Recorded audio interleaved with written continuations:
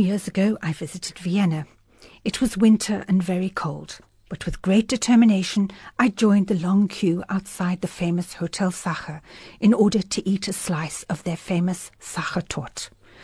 When I eventually got inside, I was ushered into a cosy jewel box of a room full of paintings, and there I ate my Sachertorte in a state of complete bliss. Little did I realize at the time that I was in the location where Vivaldi died, alone and impoverished in 1741 at the age of 63. He died in the rooms that he was renting from the widow of a Viennese saddle-maker, a house that no longer exists, but is where the Hotel Sacher now stands.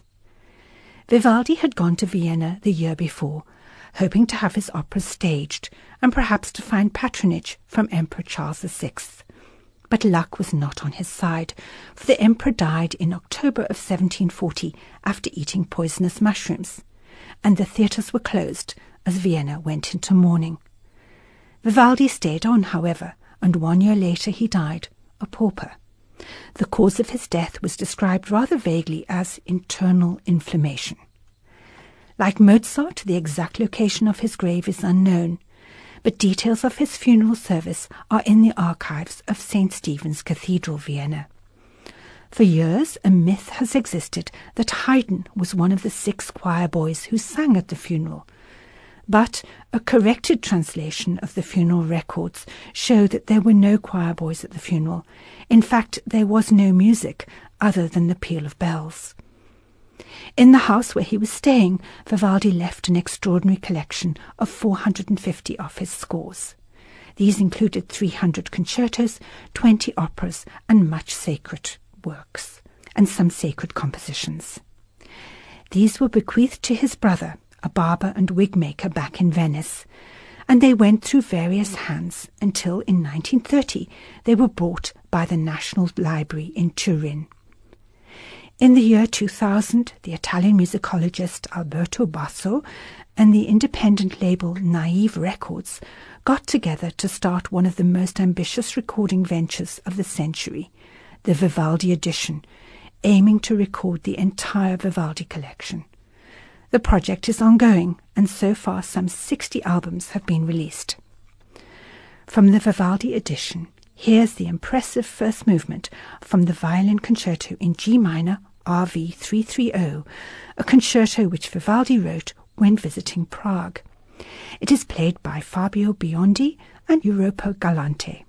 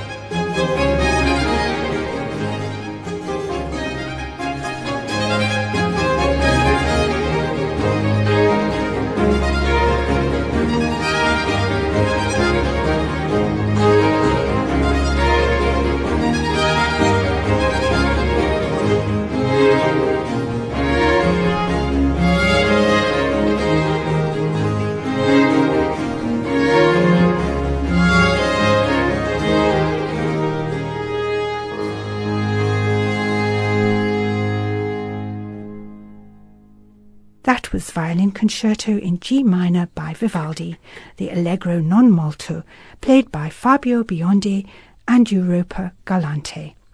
There are podcasts of these Baroque bonbons to be found on the FMR website. FMR